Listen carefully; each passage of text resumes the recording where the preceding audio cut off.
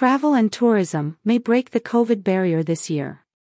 Contribution to global GDP could reach just 6.4% behind pre-pandemic levels, with millions of jobs at stake if governments don't follow WTTC's key measures. Major new research from the World Travel and Tourism Council, WTTC, has revealed that as the global travel and tourism sector begins to recover from the ravages of the COVID-19 pandemic, its contribution to the global economy could reach $8.6 trillion this year. In 2019, before the pandemic struck, the travel and tourism sector generated nearly $9.2 trillion to the global economy.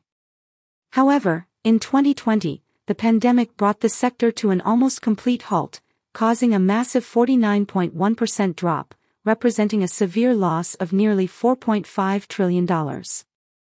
Latest research from WTTC shows that as the world finally begins to recover from pandemic, the sector's contribution to the global economy and jobs could reach almost pre-pandemic levels this year, if the recovery of the sector continues to pick up pace.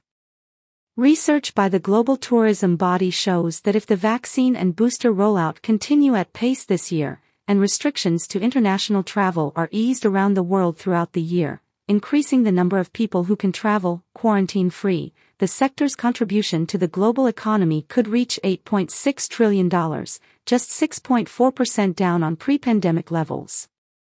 WTTC's research also shows that the sector's contribution global employment could reach more than 330 million, just 1% below pre-pandemic levels, and up 21.5% up on 2020, representing a massive 58 and more jobs. Julia Simpson, WTTC President and CEO, said, "Over the past 2 years, due to severe travel restrictions around the world, the global travel and tourism sector has suffered tremendous losses.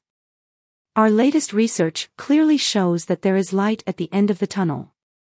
2022 is certainly looking more positive in terms of both jobs and the economy.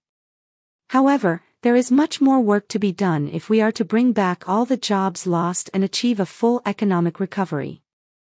With so much is at stake, it's vital we continue driving the recovery of our sector.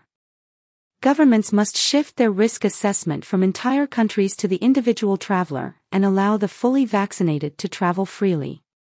To reach close to pre-pandemic GDP and employment levels this year, WTTC says governments around the world must continue focusing on the vaccine and booster rollout, allowing fully vaccinated travelers to move freely without the need for additional testing, and for others to travel with a negative test.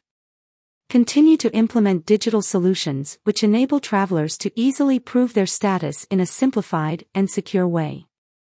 The global tourism body also urges governments to continue to implement digital solutions which enable travelers to easily prove their status in a simplified and secure way and increase global harmonization of measures and avoid any patchwork.